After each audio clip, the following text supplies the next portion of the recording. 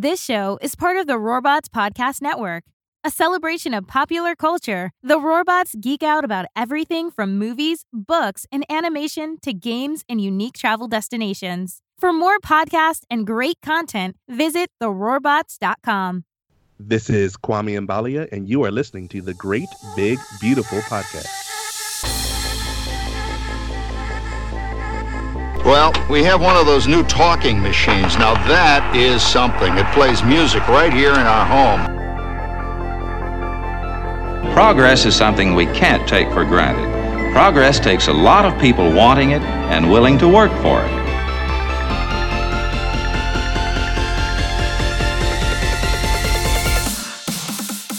You are listening to the Great Big Beautiful Podcast. This week on the show, The power of the imagination for me is not necessarily with any particular agenda in mind, other than that's my way to get back into the magic of childhood.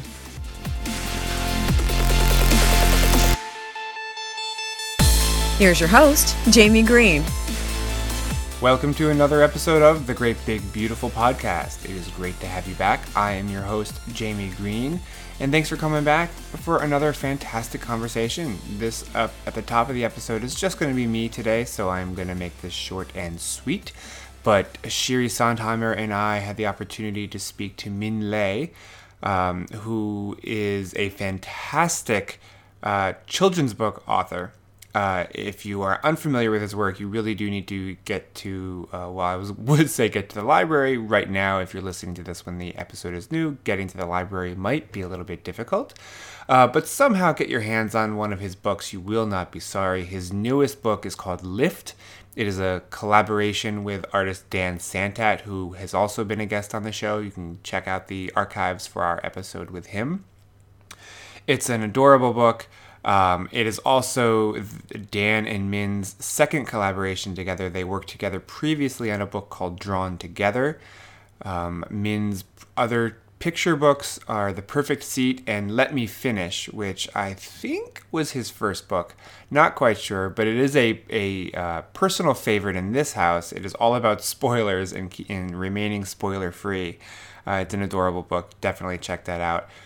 Also relatively recently released from Min is a graphic novel in DC Comics, kind of new DC, I'm going to mess up the official name, but it's DC Comics for young readers. They're full-length graphic novels that are targeting younger readers, not the grim and dark audience and stories that are being told in many of the monthlies. But it is a Green Lantern story. It's called Green Lantern Legacy, and it follows a new lantern of Vietnamese heritage, and it is just a really good, fantastic, important story. If you are a fan of DC Comics, if you are a fan of Green Lantern, if you are a fan of Minh Lê, definitely do check that out. The book was illustrated by Andie Tong, and Min wrote it.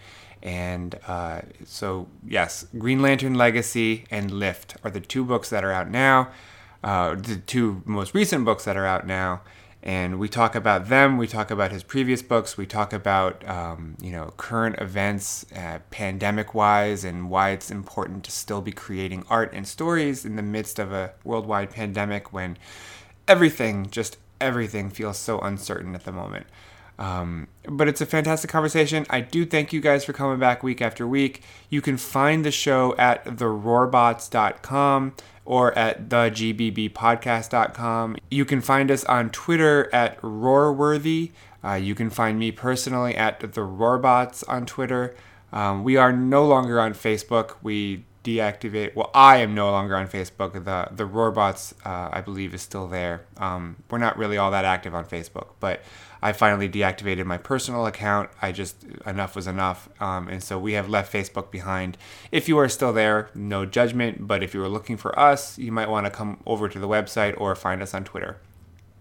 Until next time, I am Jamie Green. Thank you guys for subscribing. Thank you for coming back week after week.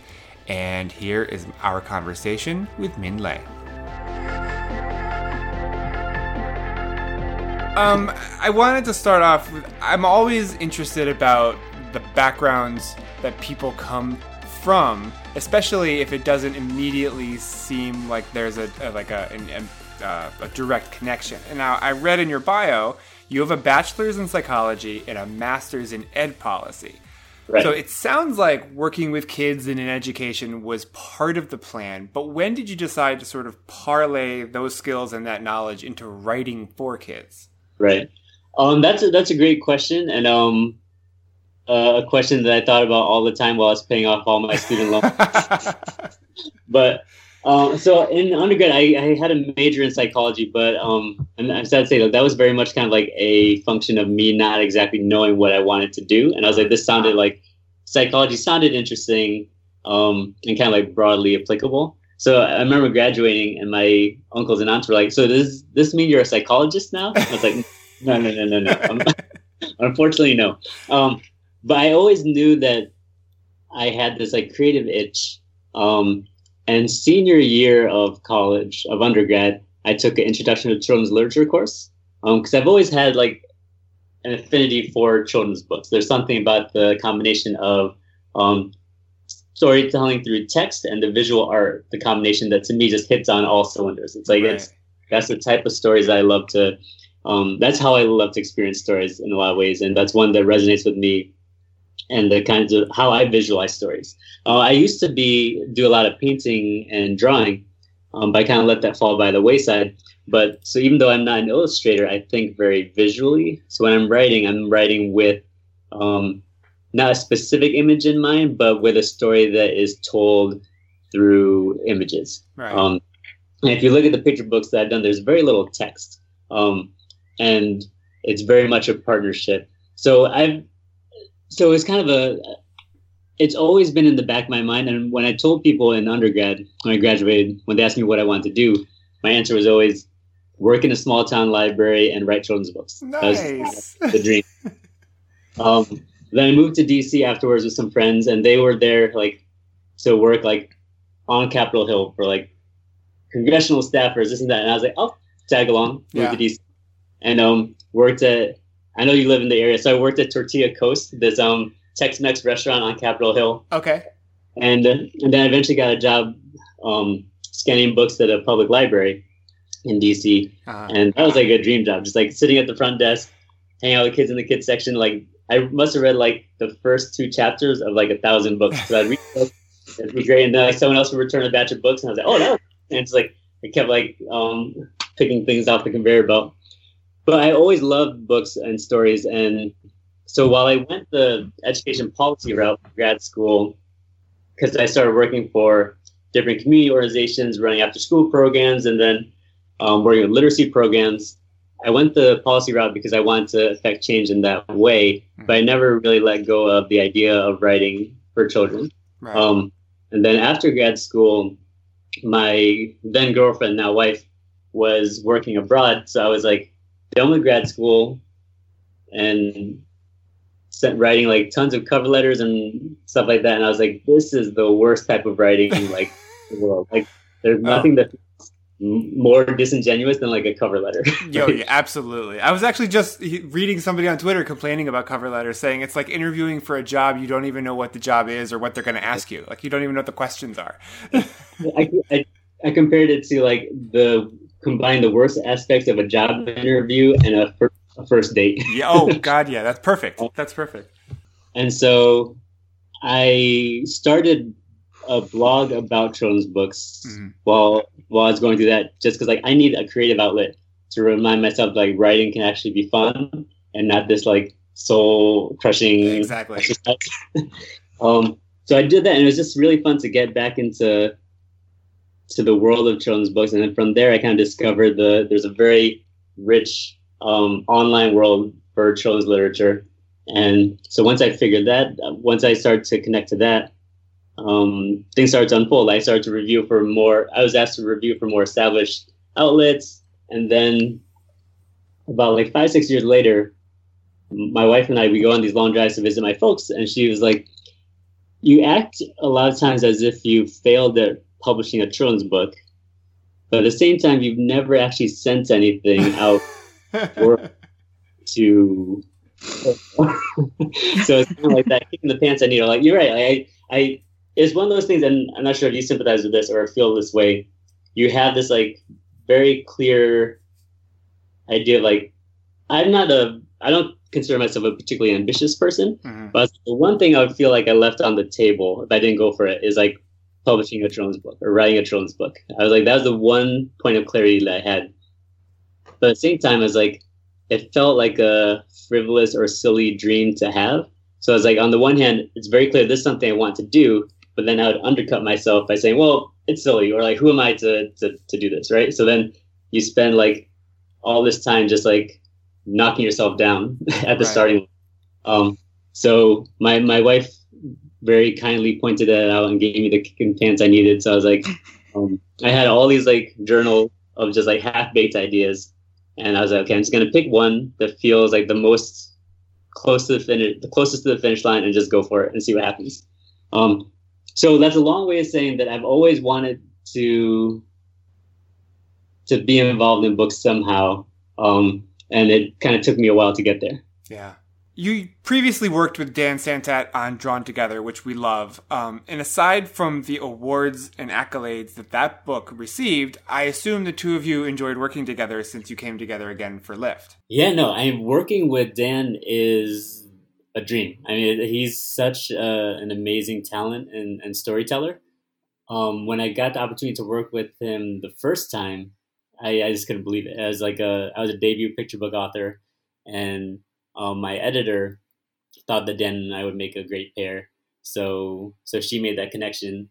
So I actually got this, email from my agent at the time, and he said, we have a chance to work with Dan Santat. This is when Dan was fresh off his Caldecott win for Beagle. And he said, we have a chance to work with Dan Santat. I need 2 to 3 book ideas from you within the next 2 days. So we can like strike now. Otherwise, he's about to go on this like Caldecott victory tour, and we might miss our window.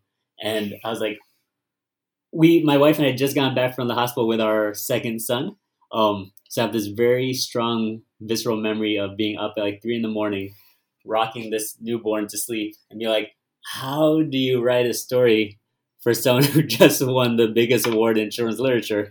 And thankfully, Drawn Together is what came out of that.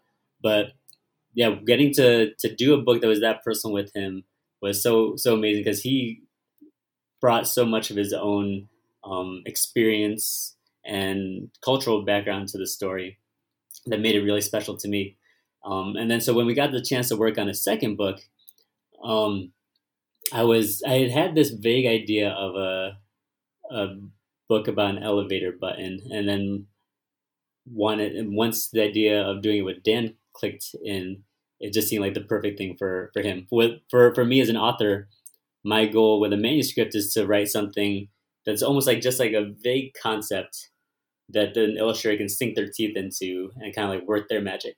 So with this story, it's about a girl who loves to push elevator buttons, and one day her little brother gets to push the button instead of her, and she just is not having it. And she gets really upset. And then she discovers a magic elevator button that when she puts it up by her closet door and pushes it, the closet turns into this magical elevator that takes her to these different places. And for me, I was like, this is something I want to see. I want to see where Dan can take this, right? So for the manuscript, I kind of wrote everything up to the actual door, and like she pushes the button. I'm like, and then for the notes for like what happens on the other side, I left that totally up to Dan, because I was like, Dan is such a strong storyteller and such a visual person. I was like, I want to see what Dan wants to see on the other side, what he wants to draw, where he wants to take the adventure. So it was very much a collaborative process. But since you all know picture books really well, they're like, we don't work together through the process. So for me, it's kind of like writing a manuscript with that space for collaboration built in, so that I can like pass it off to Dan, and he can come to meet me halfway with the story. And he always just like totally knocks it out of the water, or knocks it out of the park would be the right way to say it, I guess. So Dan obviously is a special case because he's so good. But you've worked on a number of different picture books with a number of different artists. And I'm just wondering how that process of quote unquote collaboration has been. I mean, as the author, do you typically have a vision in mind for what your book should look like before he or she even begins? Yeah, and I've been lucky to work with so many amazing illustrators. And something that I always tell people when they ask for advice on like writing picture books as an author who's not an illustrator, the first thing I tell them is that I never refer to it as my book, right? It's like it's always our book because it is it requires so many people. And the truth is, like, if I had the talent and skill to illustrate the book myself, I would go for it, but I don't. So working with Dan and other illustrators, I've been lucky in that every time a book has come out, the way I describe it to people is the final product is more beautiful and more fantastic than I could have possibly imagined. But at the same time, it's exactly the book I had in mind, if that makes sense. And like that's like the dream as an author. It's like this is the story I wanted to tell. This is the book I wanted to have out there. But I couldn't have pictured it looking like this. Exactly, right? So I do, like I said, I write and think very visually, but it's like it's not a concrete picture that I have in my mind.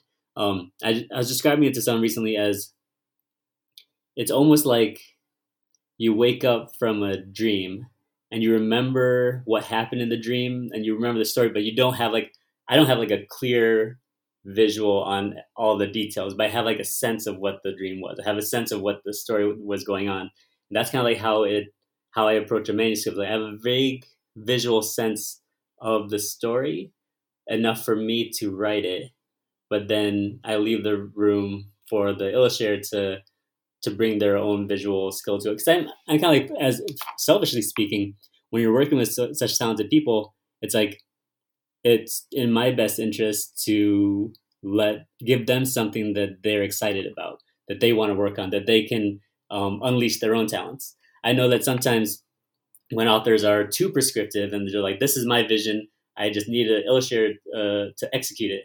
And like, that's a recipe for disaster as far as like my approaches. I feel like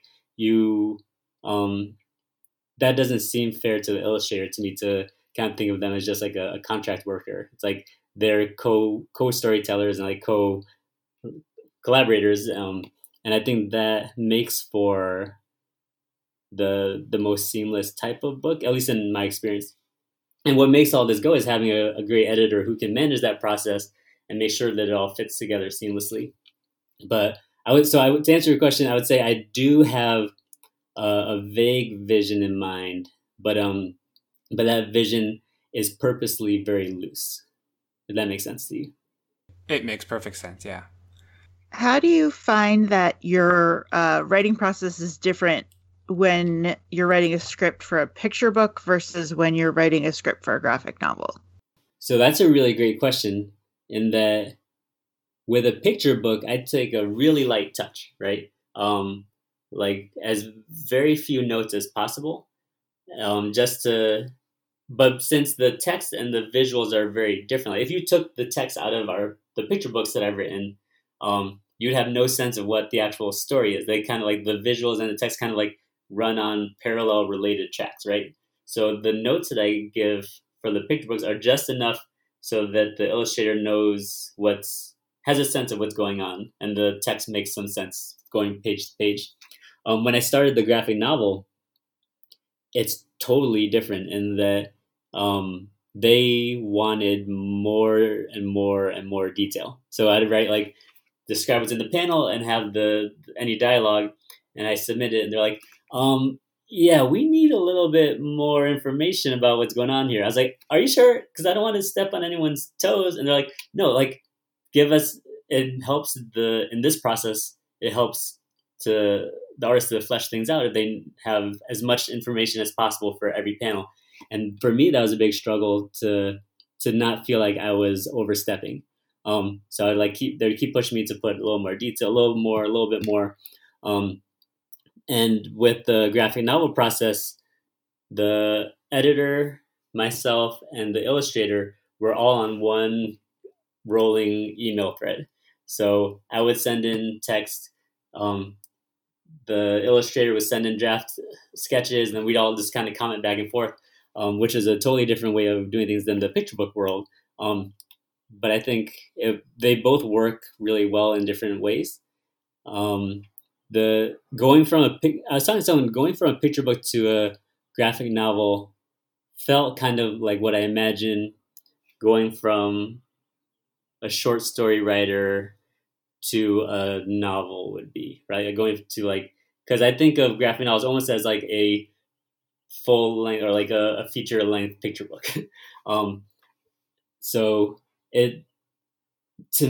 my first love was always picture books, but kind of like graphic novels for young readers is coming up fast. It's like I'm really enjoying that type of storytelling as well. And when you go from having 32 pages to suddenly 120 pages, you suddenly realize you have like so much more room to work with, so much more space to kind of like explore different side stories or like develop characters and develop a little bit more nuance than you might otherwise. It's almost like having like the quick 3-minute Pixar short at the beginning of a movie and then the whole movie, right? And I love both of those types of storytelling, but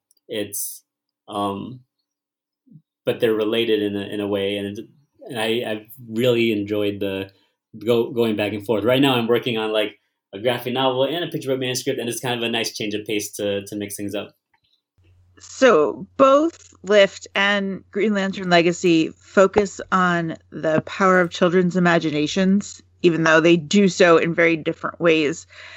Was there a particular impetus for writing those stories now? And why is that such an important topic to sort of keep in the forefront of people's minds, do you think? So, yeah, for me as a kid, I was always a very shy, quiet kid. And so the quote unquote power of the imagination is something that I leaned on a lot. Like I wasn't necessarily comfortable engaging with the people around me or the outside world all the time. So I would kind of find ways to have those types of interaction and adventures, like through my own imagination. So for me, and what's interesting is that I always look to like the imagination and like stories and books.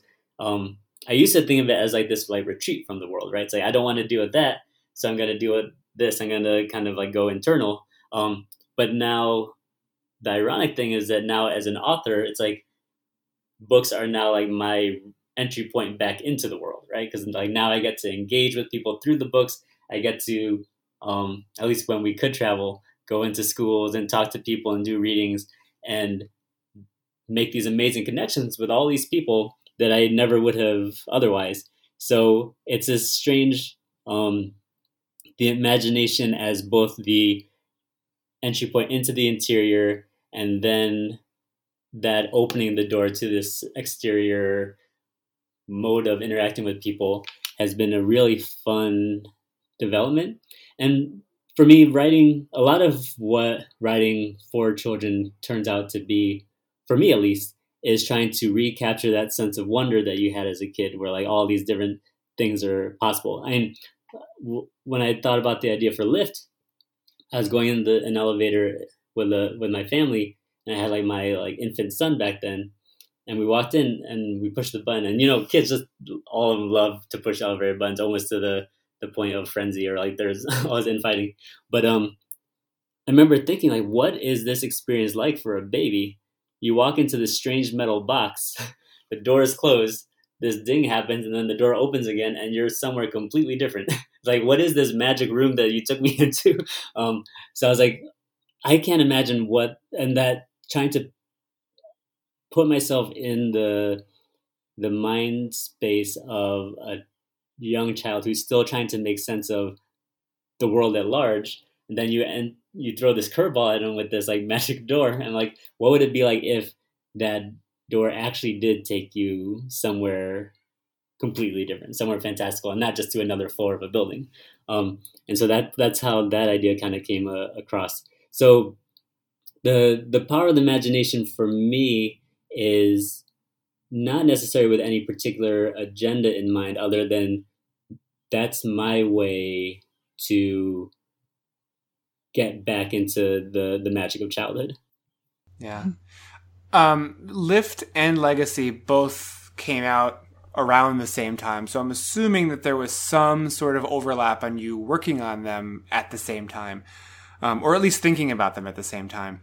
Did one help inform the other at all? That's a good question. I was kind of working on them concurrently, and there's some overlap with the books, perhaps. But I think if you look at all of the books I've done, I think I have 5 so far. There are kind of common themes that kind of weave themselves through all of them. And someone was like, okay, so all of your books are basically about the power of the imagination and like the importance of family and connecting with people. I was like, that's one way to sum things up pretty nicely. It's like, thank you for getting my thesis statement so clearly. So yeah, I wouldn't say that those two are particularly influencing themselves beyond the fact that like my tendencies as a storyteller kind of gravitate toward these like overarching themes, and those kind of like manifest themselves in everything that I write, at least so far. So I've been really lucky. I've had the chance to speak to Sarah and Marika and Melissa and Michael about their entries into this sort of new canon of DC graphic novels for young readers, and how they each got involved in the project. How did you get involved? And have you always been a Lantern fan? Was that your first choice? Yeah, so that's another great question. When I first got the call from DC Comics, and they're like, we're about to start a new line of graphic novels for young readers, we'd like to invite you to pitch a story. I was like, I think you have the wrong number, or you have the wrong min, because I write picture books. You know that, right? And they're like, no, there's something about the type of storytelling that we think we're curious to see what you could come up with. So when she was like, take a look at all our characters from like Superman, Wonder Woman, Batman on down, and see if you can come up with anything. It's I was like, that's both the dream and super intimidating to be like, just like take a look at the entire DC universe and have a go. So I kind of like took a step back once I like picked my job up off the ground and like looked at everything. And I even had like a pitch for a more obscure character named Firestorm for a little while that I was playing around with. But then when I got to Green Lantern, I was like, I've always knew of Green Lantern, but it wasn't a character that I had like really sunk my teeth into before. But then when I was looking at it, and I was like, there's something really familiar about this character, and it's about a character who has this power ring that's drawn to the individual's strength of will, right? And they have to have really strong will, and that's what kind of generates that power. And I realized like the reason this seems so familiar is like I know someone who fits that description. So I had this like flash of my grandmother, who always wore a jade ring and is like one of the strongest willed people I know. I always remind people that I'm Vietnamese American, and I was born here, but my grandmother was very much responsible for getting a lot of my family out of Vietnam at the height of the war, when things like really were getting bad. So she's always been a natural hero in my own family story. And so once I had that image, I was like, what would it be like to have a Green Lantern character who was a grandmother? And like it all kind of clicked into place. And I was like, and a lot of times people ask me, so what was it like to write a Vietnamese boy as a superhero? That was like super cool. I was like, yeah, it's great. But my real entry point was like, I want to write this grandmother as a superhero, because that's something I haven't seen as much. And what's great now is like the more I dig into the Green Lantern universe, the more I'm learning to appreciate it, and there's so much richness there. And it was the fact that there are so many Green Lanterns. I was like, it felt very natural to create new characters that could kind of slot into this already rich universe, right? And I respect the people who have been able to like take a character like Batman and completely repurpose it, but that felt like too much of an undertaking for me. I wanted to kind of put something that would still fit in as well as possible to the world that people already know. And that fits in with the theme of legacy, because with the characters, like it's a boy and trying to figure out how he fits in with his own family's legacy, right? Like the traditions that he has, the family that he has. And it's the same dynamic. Imagine like if you suddenly find out that you're a member of the Green Lantern Corps, there's this huge legacy that you're now a part of, something that's so much greater than you. It's like, what are you, like how you navigate your own individuality within this larger collective is something that seemed to fit very well with like how I felt as a boy of that age. And those parallels just seem to fit very well with those themes. And a lot of people have asked, like, is it strange to write a superhero story for kids? And my answer, like, not at all, because so many of those themes of like these origin stories are the exact same themes that you'll find in other middle grade novels, because it's all about coming of age, coming to terms with like your own powers, coming to terms with like the changes within you, how you fit in with the world around you, what you're going to do when you face different problems. And within the superhero genre, you have those same dynamics exaggerated because suddenly you can fly, or you have this ring, or like you're facing like these like super villains, but the underlying dynamics and emotions are very much the same, right? So being able to explore some themes that are already existing within the non-superhero storytelling world, but through the lens of a superhero story like Green Lantern, was super fun. And it's like I said, it's been a dream to get to do that. So I also write for Book Riot, and one of my colleagues, Jess Plummer, pointed out that it's very rare still, unfortunately, for a male presenting hero to have a female presenting mentor. And Tai actually has two, his grandmother and one of the other lanterns. And John Stewart actually cites Tai's grandmother as one of his mentors as well. So you mentioned your grandmother. So tell us a little bit more about, your inspiration for that dynamic. Yeah, and that's a interesting point. I don't think I mentioned this to you, but I used to write for Book Riot back in the day. So I have a soft spot in my heart for Book Riot.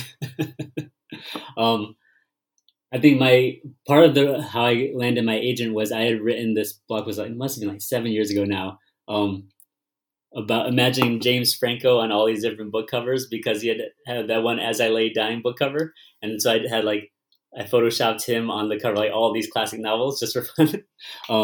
So yeah, no, I love Book Riot. But yeah, for me, I mean, I'm very aware of those gender dynamics, and to me, it never felt natural to have just like all male mentors and not all that. I mean, I grew up as one of, at some point there were 20 grandchildren, and I was the only male for a long, till I was like 13 or 14. And I work in education now, where I'm like where I'm one of the early education, where I'm one of the few males, and all my mentors and all my bosses have always been female. And a lot of people I look up to naturally have been female. So it just made sense to me that would be that felt like the most natural dynamic, just because of how the world that I'm in.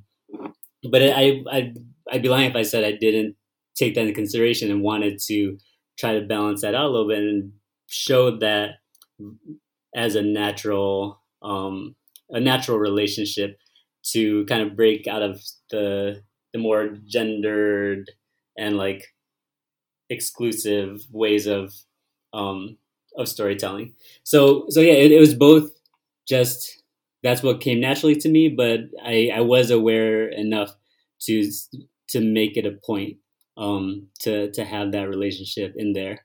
And looking at the broader Green Lantern universe, whereas like there's so many characters to choose from, let's choose from an array that will give the story the type of natural diversity that makes the most sense, that is both organic but representative. And it was fun to kind of play with, like, John Stewart in particular always felt like a very like authoritative figure. It felt like a nice counterbalance between if one of his mentors is going to be his grandmother, who has this very personal relationship with, and a very warm relationship with, what would it be like to have another mentor who is a little bit more by the book and a little bit more rigid, and have that relationship develop over time, to kind of give that counterpoint. So there are a lot of different elements that come into play for choosing the different characters. But the gender dynamics was something that did definitely come into play. And building on that, I was kind of poking around on the interwebs, and a lot of Lantern fans feel that Kim Tran, that Ty's grandmother, has dethroned Hal Jordan as the greatest Lantern. Though if you asked the two of them, what defined greatness, they would probably disagree. Where does your understanding of greatness come from? That you have written this character who's finally booted Hal Jordan out of that top spot. I also saw a recent story that kind of said that Hal Jordan is no longer the greatest Green Lantern, which is not a stance that I'm unnecessarily saying, but it was fun to see. It was fun to see an article that alluded to the fact that that a Vietnamese grandmother was now the greatest Green Lantern in the universe. But for me, writing this story was, and I love superhero stories, and I also grew up on reading a lot of Greek mythology, and I always looked to stories to read about heroes, to read about heroism and stuff like that. And it wasn't until I got older that I kind of realized that I didn't need to look outward or that far to find true stories of heroism, because there were so many like my grandmother or other people in my family or other people in my community. And if you look today, it's like with everyone dealing with this pandemic, it's like you don't have to look very far at all to find like people doing amazing heroic things without a cape, right? It's like, and so for me to get a chance to kind of calibrate the scope of what people consider as a hero or as heroism was definitely one of the things I wanted to take on. There's a scene where she is a flashback to them escaping Vietnam, and they're facing off against some pirates who are trying to abduct the boat people, and that's a story and a dynamic that's very tragic for our particular history, my community's history. But recasting the refugee story as one of inherent heroism was important to me, because there are people today who are still embarking on those same journeys and doing everything in their power just to do what's best for their family and their community, to find safe harbor. And I feel like a lot of times in the media, those stories get conveyed in a certain way that does not accurately or entirely capture the amount of heroism needed to go for that, to do that, right? So for me, it's like when I think about young readers, if a book can kind of help them look at the people around them a little bit differently and maybe have a new appreciation for the true real life heroes that are around them, then and kind of broaden their conception for what a hero could be or what makes a hero, that was definitely something that I was hoping for. And if that means that we've dethroned Hal Jordan, then I guess that's a nice side benefit. So I actually have two questions from my kids. They absolutely adore this book. They're 10 and 7. And before we get to the questions, I just wanted to let you know that, we got Legacy early, and it ended up being really important for them, because after the synagogue shooting here, they were suddenly so much more aware of being Jewish and being other. And Tai gave them a lot of comfort and courage. So it was a really important book for them. My 10-year-old would like to know what your favorite part of writing Legacy was. Oh, wow. That's you're going to make me cry on this. But that means so much to me in that when I was writing it, we were in the midst of a lot of those same things. Like my my wife is Jewish and we're raising our kids Jewish. So I remember one day we were driving to the temple and there were these police out front because of the recent rash of shootings. And we try our best to kind of not shield our kids, but like with a lot of the news and a lot of the horrific stuff, it's like you don't want to expose them to too much and they're very young. But we drive up and it's heartbreaking to hear this question come from the back seat. Like, why do we need police at the temple? This sacred, safe, this space that should be safe, suddenly coming under attack is such a heartbreaking thing to do, or to realize.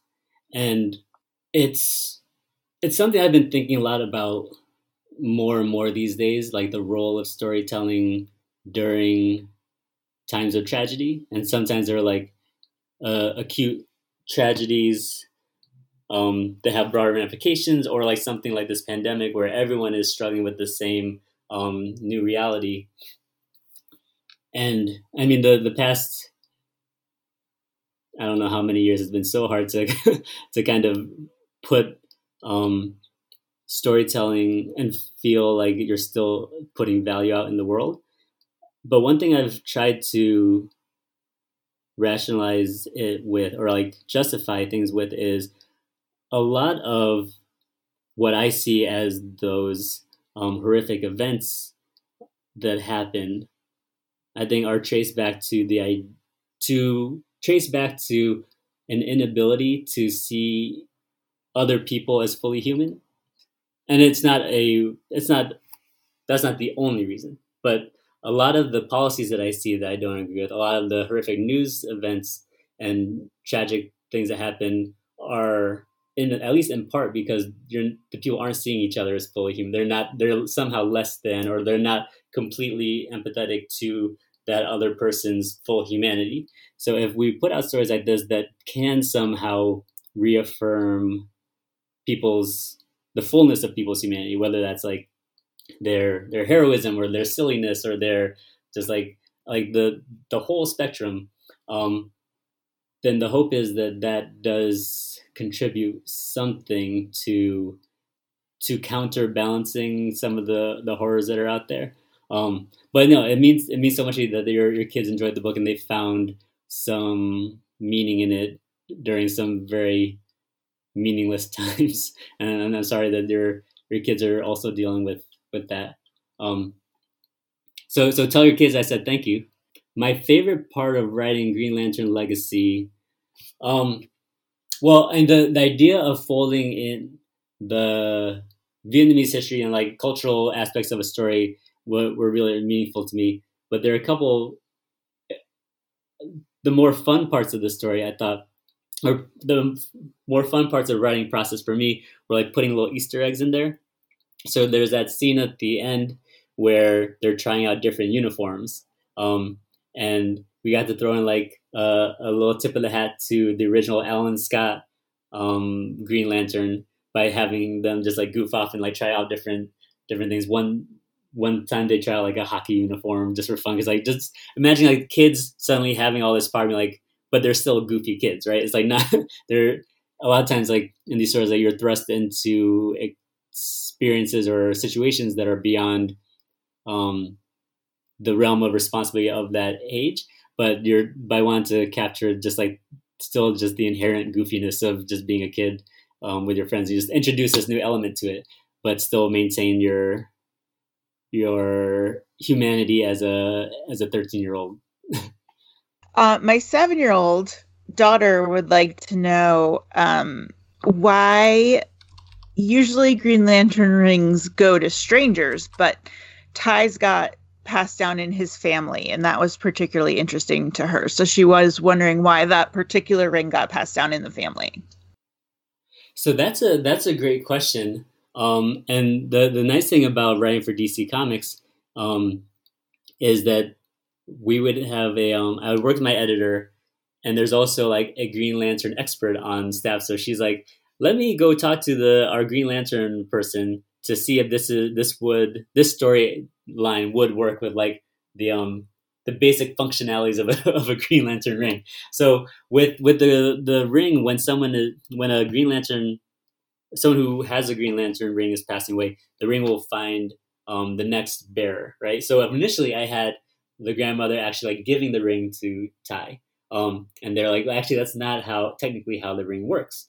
So in the story, the ring kind of like flies down the hallway and finds Tai, and it becomes his ring. I think it's the first time that it like passed that distinctly to within a family.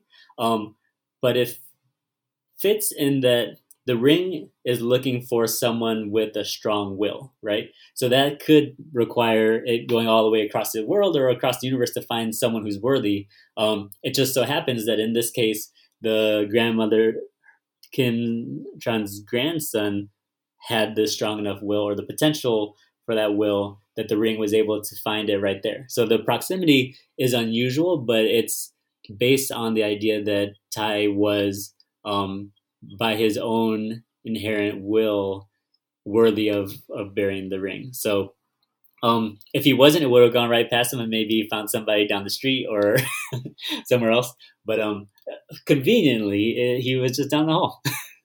I was impressed that she noticed. I'm impressed too. I want to shift gears quickly and ask you about Let Me Finish, which is one of your other books, because it's a particular favorite in this house. I wanted to know, was there a specific event that inspired that book, or just a general frustration with spoilers?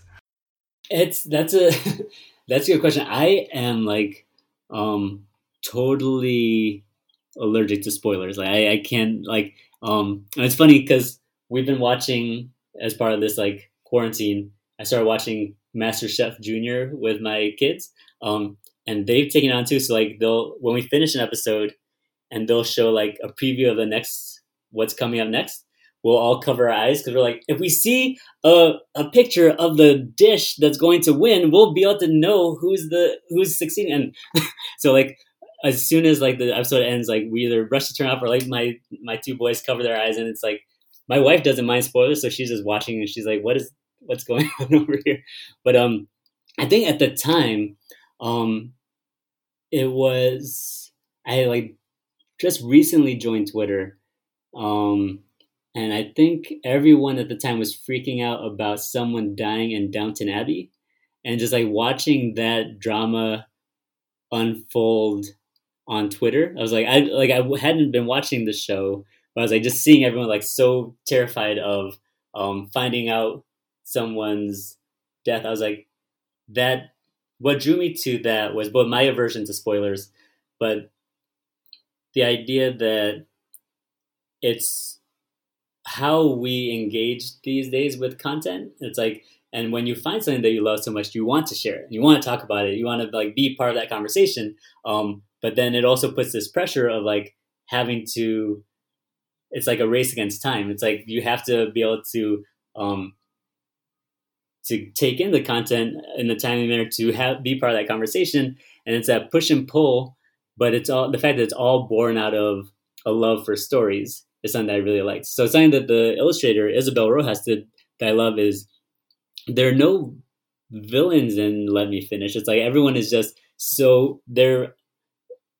it's just based on their own enthusiasm and their inability to we need to share, we need to talk about this, and that's what's propelling the characters through the story.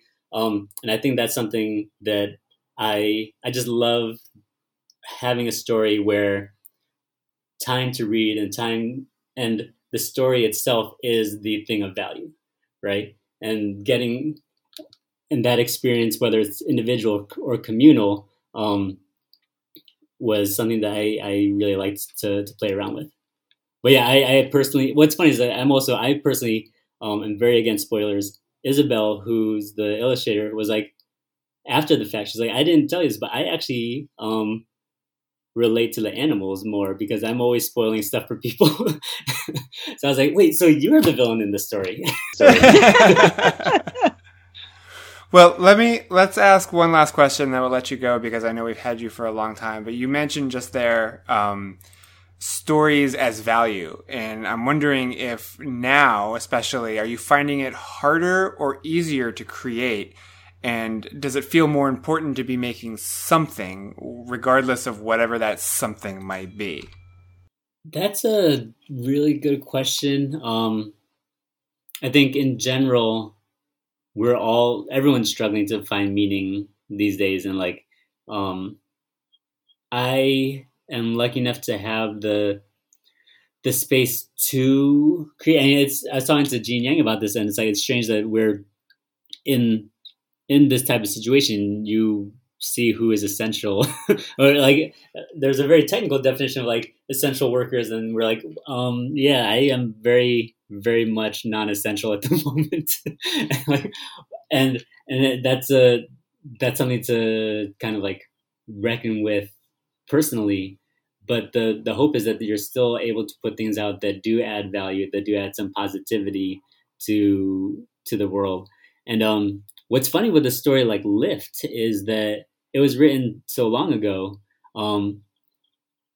but for a time when so many kids are trapped at home or like stuck at home or doing the important work of being at home. And like, maybe a story about a girl who discovers a magic elevator that turns her closet into this magical portal. Maybe that's the hope, is that some kids will read that, and then that will trigger something in their own imaginations to think about where they would go, or like kind of like give that sense of space through these difficult circumstances. So I'm someone who has always kind of leaned on stories as a way of processing things, whether they're hard times or fun times. And I do want to think that there's still value in putting these stories out there. I've talked to friends about whether or not the pandemic itself is creeping its way into their works in progress, intentionally or not, or like if you should revisit what you're writing to kind of fit in with what's going on now. And that's a really tough question to answer, because we don't know. Books aren't being written now, aren't going to come out for another 2 years, if that. I mean, who knows what's going to happen with publishing.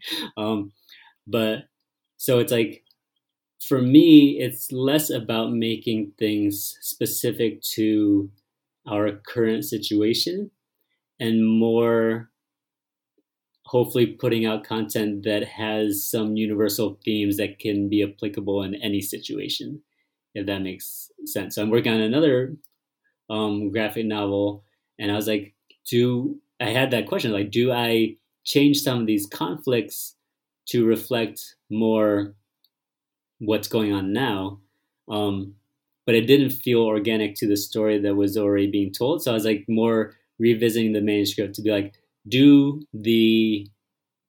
the story have value that can translate into different situations, including this one that we're in right now, and including any one that may arise down the road. So I said before, where the friend of mine had like identified these like common themes in my books, or the books that I've written.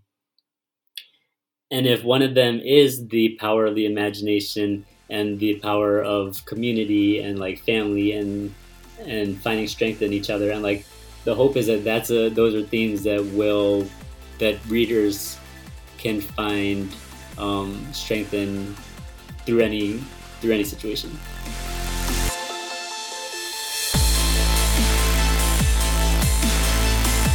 This has been the Great Big Beautiful Podcast. You can find us online at thegbbpodcast.com and on Twitter and Facebook at thegbbpodcast. Thanks again for subscribing and listening. We really do appreciate it. And until next week, I am Jamie Green, and you can find me at The Roarbots. Take care.